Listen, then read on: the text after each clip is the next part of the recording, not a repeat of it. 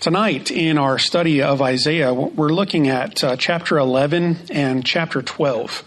Chapter 12 is pretty short. It's only about 6 verses, and I thought I would just include both of these chapters together in our lesson tonight. And I've entitled this lesson, A Glorious Future. And one of the interesting things about Isaiah, especially in the opening chapters of Isaiah, is he seems to go back and forth between rebuke of Israel in its current condition of sinfulness and rebellion, and then quickly pivots toward a view of the future in which there is hope and blessing and peace and prosperity and righteousness. And so he's kind of going back and forth between present and future. Present in Israel as she is now, which is not good, and then the future Israel as she will be in the future under God's grace and mercy when he brings in his kingdom. And so he kind of pivots back and forth between those viewpoints.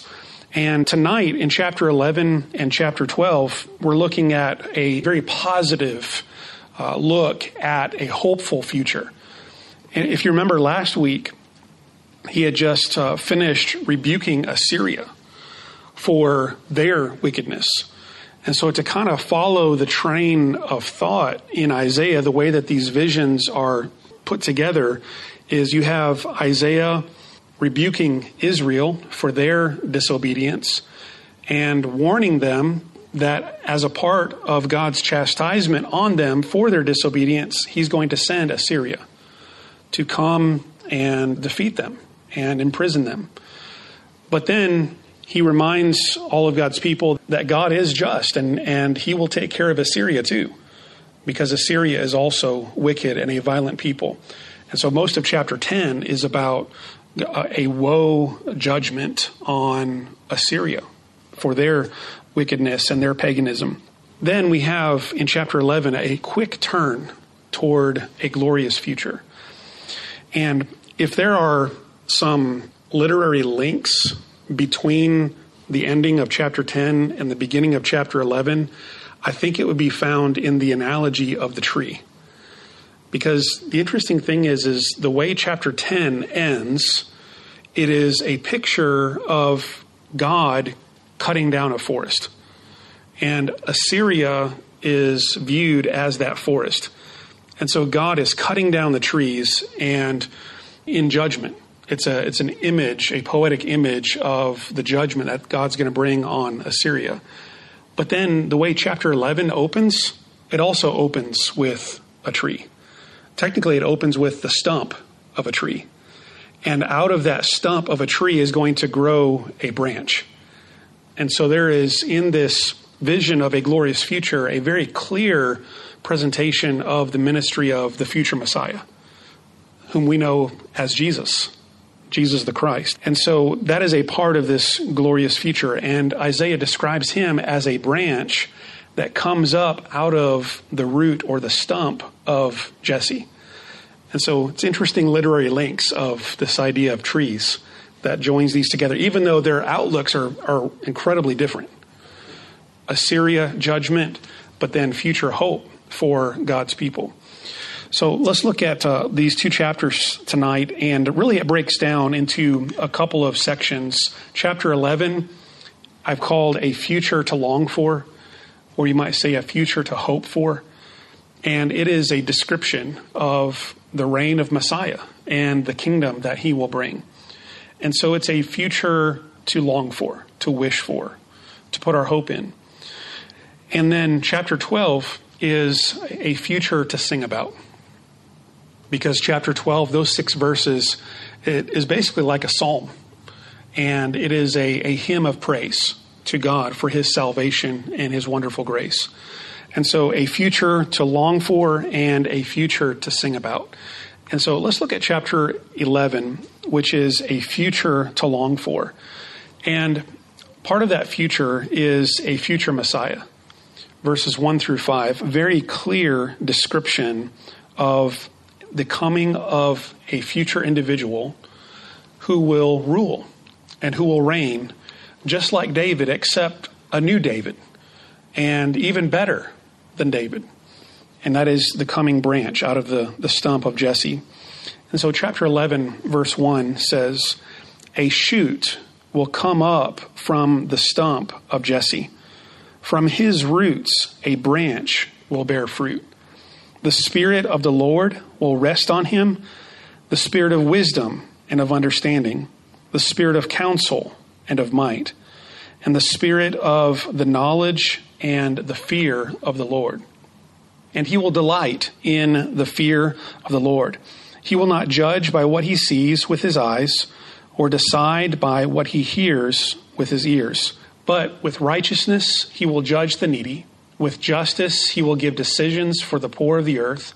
He will strike the earth with the rod of his mouth. With the breath of his lips he will slay the wicked. Righteousness will be his belt, and faithfulness the sash around his waist. So it's a beautiful description, isn't it, of this future ruler. And I'm going to back up just a little bit here to verse 1. It says, a shoot will come up from the stump of Jesse. And it's interesting, isn't it, that Isaiah describes this future branch as coming not from the line of David, but it goes back a generation earlier to the stump of Jesse. Who was Jesse? Jesse was David's father, right? And so he goes back a generation earlier. Why would he do that?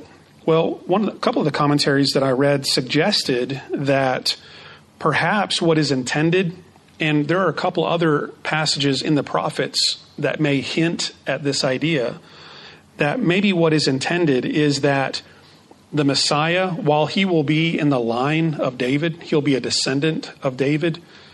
In tracing him back to Jesse, it's almost like he's establishing a new Davidic line, almost like a new David.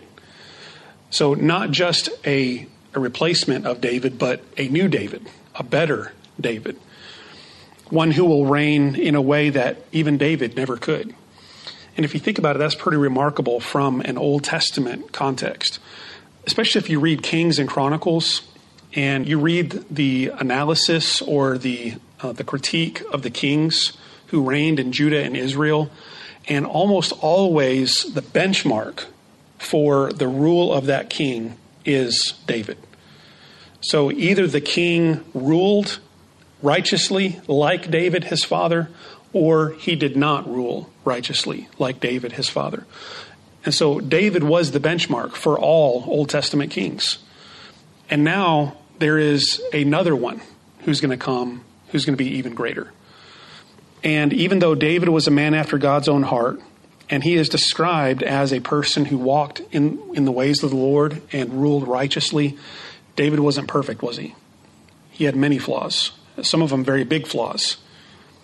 But this new ruler from the stump of Jesse, he'll be even better, and he will bear fruit.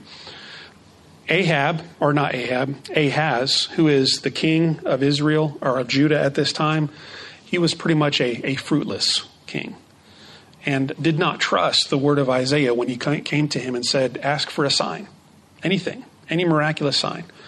He didn't believe, he didn't trust, he didn't ask the Lord for a sign.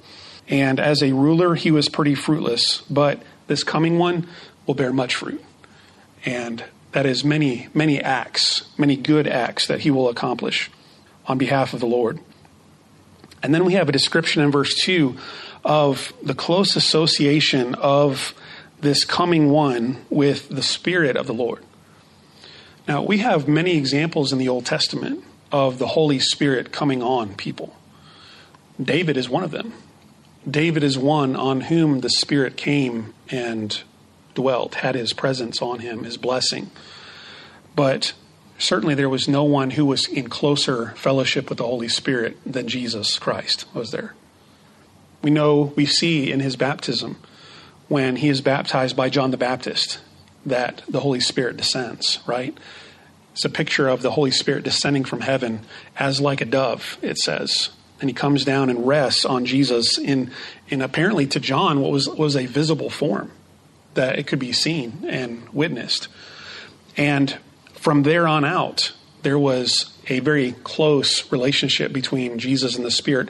We could even say that Jesus was anointed by the Spirit of God. And that anointing took place at his baptism. And here it describes the ministry of the Messiah in cooperation with the Spirit. And that is, he will have a spirit of wisdom and of understanding to rule, right? To rule in wisdom and in understanding. The spirit of counsel and of might. The idea of counsel there is very closely connected with wisdom and understanding, but seeking out wisdom from others and ruling in line with that wisdom that you have sought out. Might, strength, the spirit of the knowledge and the fear of the Lord. And by the way, many of those terms, wisdom, understanding, counsel, fear of the Lord, many of those are found in close proximity in the opening words of Proverbs. So Proverbs, a book about seeking wisdom, mentions many of these terms. And so this coming ruler, this coming king, he will be the personification of wisdom, won't he? Personification of wisdom in the flesh. And he will rule in such a way that it will be wise and right. And he will be, like no one else before him, one who is characterized by knowing and fearing the Lord. That is an Old Testament description, isn't it, of a follower of God, one who feared the Lord, one who believed in him, trusted in him, walked in his ways. Certainly no one better than the Lord Jesus in that. And verse 3 says that he will delight in the fear of the Lord. It'll be his joy, his love to walk in harmony with the Lord. And because of the wisdom and the understanding and the knowledge and the fear of the Lord with which he will live his life and perfect his rule, he will be someone who is not guilty of making quick, rash decisions or surface level decisions. But he will be one who is insightful, who can see and through the situation and understand the depths of it and the true nature of it. He will not judge by what he sees with his eyes or decide by what he hears with his ears. But with righteousness, he will judge the needy. With justice, he will give decisions to the poor of the earth. He will strike the earth with the rod of his mouth, and with the breath of his lips, he will slay the wicked. So in other words, this king, there will be no fooling him because he'll see through the external facade. He'll see through the exterior, and he'll make right judgments, just judgments, and he'll take care of the oppressed and the poor and those who are often treated badly in society. He will watch out for them and care for them. And he will be a king who executes justice and righteousness. He'll strike the earth with the rod of his mouth, probably closely associated with his word. So with the word of his truth will go his justice. And with the breath of his lips, he will slay the wicked. In verse 5, it says, righteousness will be his belt, and faithfulness the sash around his waist. If that sounds a little bit familiar to you, the imagery, the language there is very, very close to Paul in Ephesians 6 with the armor of the Lord. So the breastplate of righteousness, the belt of truth. So that imagery that Paul uses in Ephesians, there's part of it right here of literally clothed with these attributes of righteousness and faithfulness. That is a great picture of a great ruler, isn't it? And now here's the thing. He came, didn't he? He came. Jesus came, and he exhibited many of these qualities in his ministry and his first coming. He was certainly wise, wasn't he? He was understanding. He spoke truth. He spoke wisdom. He treated with compassion the poor and the afflicted and the blind and the lame. You can even see in the way that he cared for people and healed them the kind of king that he would be in his reign. And so we see many of these qualities lived out in his life when he came. But in terms of the ruling and the reigning aspect of this, there's an aspect of that which is going on now as Jesus reigns from heaven, but there's also a future aspect to it too, isn't there? When Jesus comes back and rules and reigns here in this world. But he will be a future glorious king. And so there is a future to look forward to, a future Messiah, and there's also a future peace. Now, this peace that we're going to describe in verses 6 through 10, the peace that is coming is not disconnected from the Messiah. In other words, the only way that this peace will come is because the Messiah has come. And he brings his just and righteous rule to the world. And so he brings this perfect peace, shalom, if you will, the Hebrew word for peace. Jesus will bring it in his kingdom. And so a future peace, unlike any that the world has ever seen, like the wolf will live with the lamb. The leopard will lie down with the goat. The calf and the lion and the yearling together, and a little child will lead them. The cow will feed with the bear. Their young will lie down together, and the lion will eat straw like the ox. The infant will play near the cobra's den. The young child will put its hand into the viper's nest. They will neither harm nor destroy on all my holy mountain, for the earth will be filled with the knowledge of the Lord as the waters cover the sea. Now, that's a beautiful description, isn't it? So you have in verses 6, 7, and 8, essentially what appears to be a reversal of the curse. So in the book of Genesis, chapter 3, you have Adam and Eve disobeying God. And a part of the consequences for their disobedience was the curse on creation itself. And so you have Adam toiling in the sweat of his work against thorns and thistles, hard ground. You have Eve battling and travailing in her role of motherhood. And those are just examples, right, of all of the curse and all of the futility and the travail, as Paul describes in Romans 8, all of this sense of frustration and futility that is characteristic of this whole world right now in the present. And Isaiah seems to be pointing toward a future in which all of that is reversed. All of that is undone. That there won't be any more predators. There won't be any more carnivorous predators.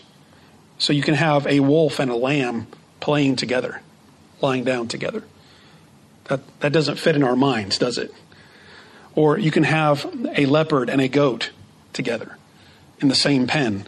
You can have a young calf and a lion together. You can have a child leading them. You can have a child playing near a cobra's den. So just a complete reversal of everything that we expect and everything that we are accustomed to in our current world. It's going to be all new, isn't it? And so there are many, and I tend to agree with this viewpoint, that this is a description of the glorious future at the end of time. And Isaiah himself will describe this even in more detail at the end of Isaiah chapter 65, where he presents a picture of a new heavens and a new earth. And the Apostle John picks up on that in the book of Revelation and describes a new heaven and a new earth. And so I see these as being fulfilled in that time. So we haven't experienced this yet. This is something that's still future. But it's something we have to look forward to. It's almost like a return to Eden, except even better. It's Eden 2.0, we might say. It's better than Eden. But that's the future that God has planned for all of his people. And it's a glorious one. And in that time, there'll be no destruction, no harm to one another. Why? Because the whole world will be filled with the knowledge of the Lord. And that conveys a sense that there will be no more sin, no more wickedness, no more violence, but the whole world will be a place of perfect peace and perfect righteousness. And that's coming when our Lord Jesus comes back. And in that day, verse 10 says, the root of Jesse, Who is this? It's the one he started the chapter with. This little shoot, this root that's coming up out of the stump of Jesse, this branch, this future Messiah. He will stand as a banner for the peoples. The nations will rally to him, and his resting place will be glorious. What does he mean by a banner? Well, in the ancient world, typically a banner was a rallying point. It was kind of like a flag, you might say, and it was often used in battle, in warfare, often used in people marching together. But it was something that drew people to a point, drew people together, gathered them around. Jesus will be the banner. The Messiah, he will be the one who calls all nations to himself and rallies not just the Jewish people, but all the nations of the world. And so even in the Old Testament, we see that it was always God's plan for the good news to go out to the nations. And that ultimately God's salvation would extend not just to the people of Israel, but to the world. And he would draw them in. And so it will be a glorious time, a future peace. This is a peace that no one has ever experienced. Maybe Adam and Eve, but not even they, to the extent that we will experience it in the future kingdom of God. Is that not something to look forward to? And is that not something that can give you hope and encouragement in times of trouble? And that's one of the reasons why I think Isaiah and the other prophets, they keep going back to these visions of the future because of what they were going through in the present. And I'm convinced that that is one of the main reasons why prophecy is given to us in Scripture is not necessarily so that we can prognosticate the future and have everything all figured out ahead of time.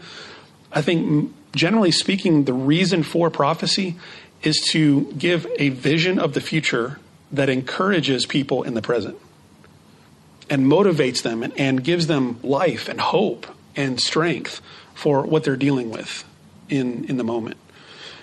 And so this is incredibly encouraging. And so it was encouraging to them. It's still encouraging to us, isn't it? So this was written, 2,700 years ago? And we're still longing for this day.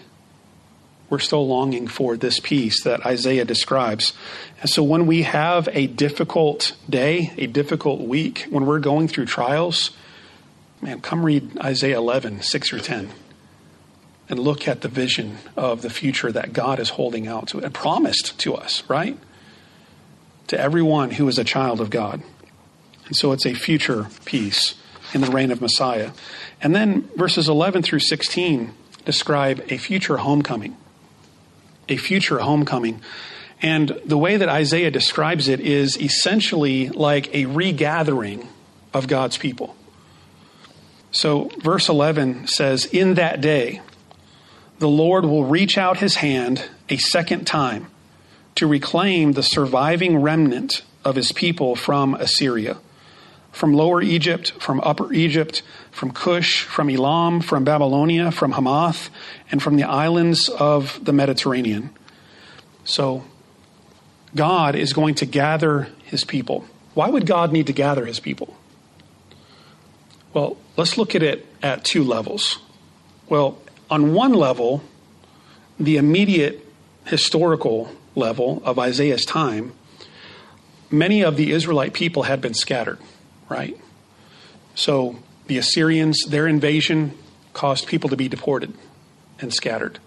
All the different battles and wars that had gone on have resulted in many, many descendants of Abraham being scattered around the world. And so this is saying God's going to draw them back. He's going to bring them back to Jerusalem, to Mount Zion. But then we can also interpret this on a second level as well, because we understand it from the New Testament that when God is talking about his people, that he's not just talking about his people in an ethnic sense, is he? He's talking about his people that he will redeem, and not just from Judah and Israel, but from all of the nations of the world. And so in the new heavens and new earth, when Jesus returns, he will bring all of his peoples together. He will regather them. There will be a homecoming, if you will. And this verse says that the Lord will do this a second time. What does that mean? There's a little bit of debate about that. One view is, and I tend to favor this view, is that the first time was Egypt. So when God took his people from a foreign land and he brought them home from Egypt, that was like the first homecoming. And now, after the exile, after Assyria, after Babylon, there's going to be another homecoming where the people come back to the promised land. But that is like a type of the future ultimate homecoming when all of God's redeemed people will regather at a homecoming at the end of time. So that's the way I tend to understand it, is the first one would be Exodus. The second one would be after the exile, God draws them back. But that return after exile is just a small type or a small portrait of what's going to happen in the ultimate reality in the future. And he's going to bring them back. He's going to deliver them, rescue them from wherever they are.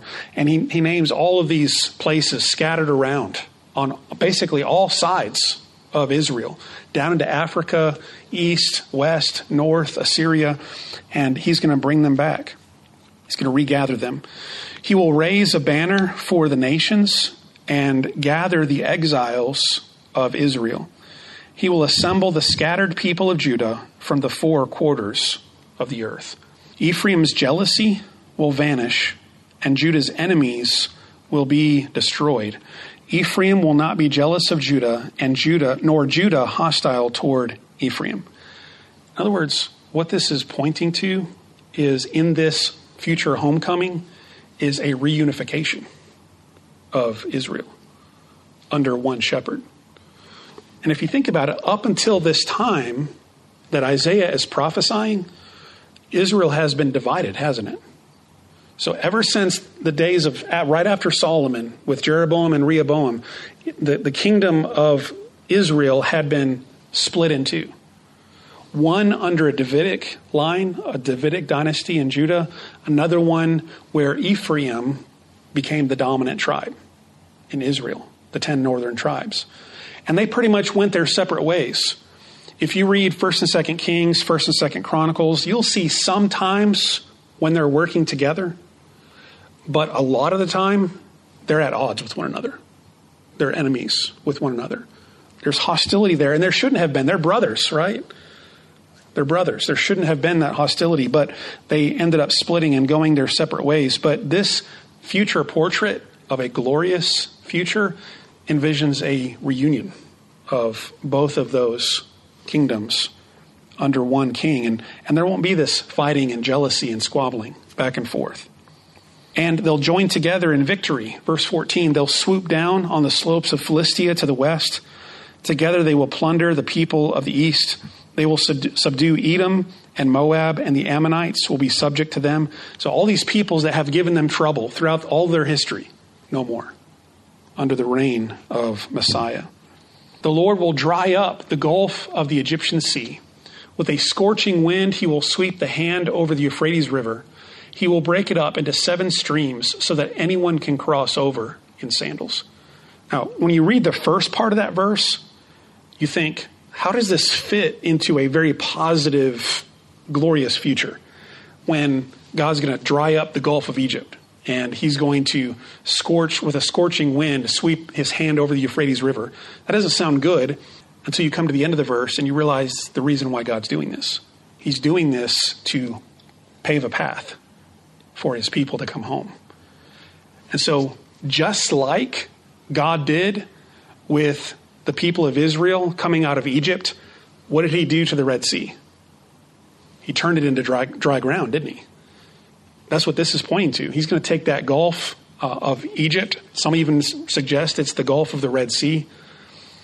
And the rivers Euphrates, which is over in Babylon, Iraq area. And God's going to dry those rivers up those waters up. Why? So they can have clear land, dry land to walk on, to come home. Homecoming, reunion. There will be a highway for the remnant of his people that is left from Assyria, as there was for Israel when they came up from Egypt. And this is the reason why I think the reference to second time back in verse number 11 is a reference back to Egypt, because here it references it at the end of the passage. So just like Israel came up out of Egypt, so the Lord will bring his people back again from Assyria after they have gone into captivity. And the idea of a highway in Scripture, and especially in the prophets, the idea of a highway is a straight, level, clear path so that someone can quickly come without any obstacles. I mean, we think of that with a highway even in our day, right? If you want to get somewhere quickly, you get on the interstate. Typically, they're smoother, they're faster, they're straighter, no stops, so you can get somewhere quicker. Well, that's the same imagery when it describes it here, is clear path.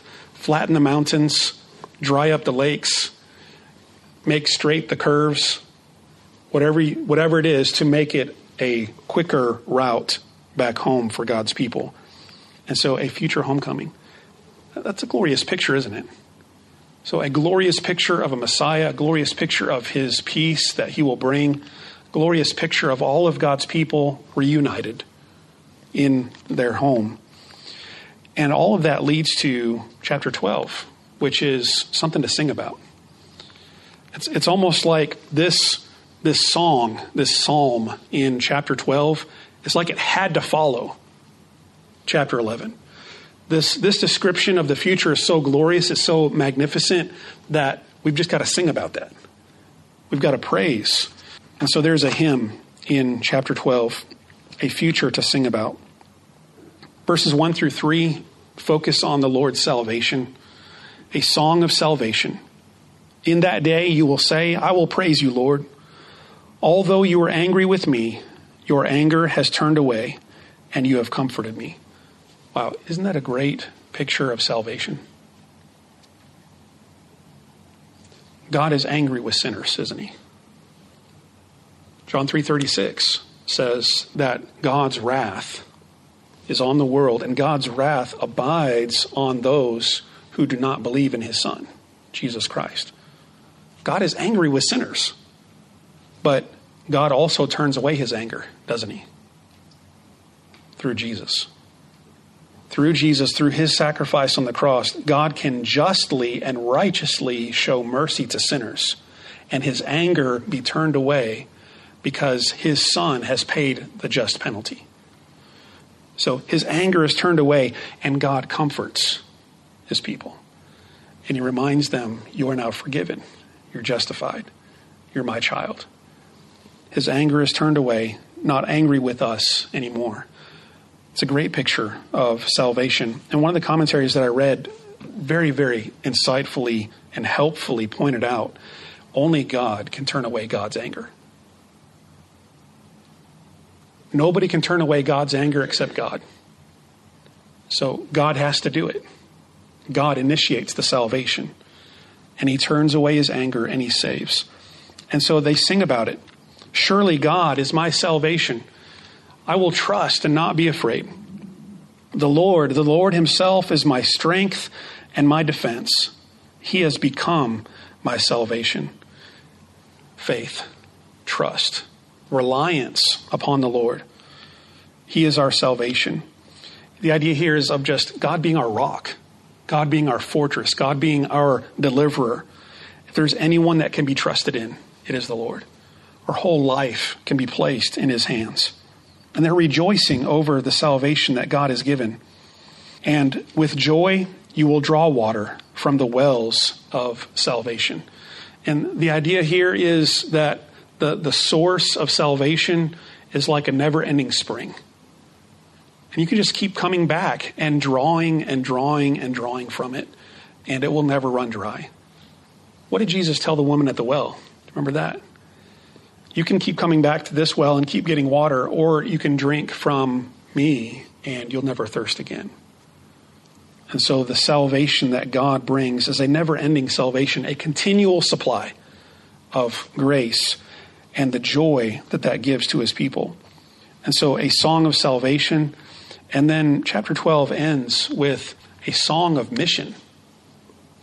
A song of mission. Because like chapter 11, verse 10, where it talked about Jesus, the coming branch, the root of Jesse, being a banner for the peoples, for the nations, and looking outward beyond the borders of Israel, so does the last part of chapter 12.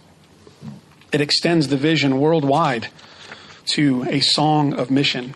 In that day, you will say, give praise to the Lord, proclaim his name, make known among whom? The nations, what he has done. So not just Israel, not just Judah, not just in Jerusalem, not just in Mount Zion, the nations, the world, what he has done. Proclaim that his name is exalted. Sing to the Lord, for he has done glorious things. And let this be known where? To all the world. Isn't that a missionary call? That's a missionary call, isn't it? Sing the Lord's praise and make known to the nations what God has done. Sing to the Lord and let it be known to all the world. What did Jesus say right before he ascended? Go to all the world and make disciples of all nations, all peoples. Same words that are used here. All peoples, all nations. Go and make disciples, baptizing them in the name of the Father and the Son and the Holy Ghost. And so this is a missionary call, even in the Old Testament, to the Israelite people. It's a missionary call. Shout aloud and sing for joy, people of Zion, for great is the Holy One of Israel among you. It's a great song, isn't it? And when the Lord's works are put on display, his people respond in worship, and they praise, and they sing. It's almost like chapter 12 couldn't help but follow chapter 11. Here is the glorious thing that God is going to do in the future. Let's sing about that. Let's sing about it. Let's praise God and let the whole world know what God is going to do and what he has done for his people.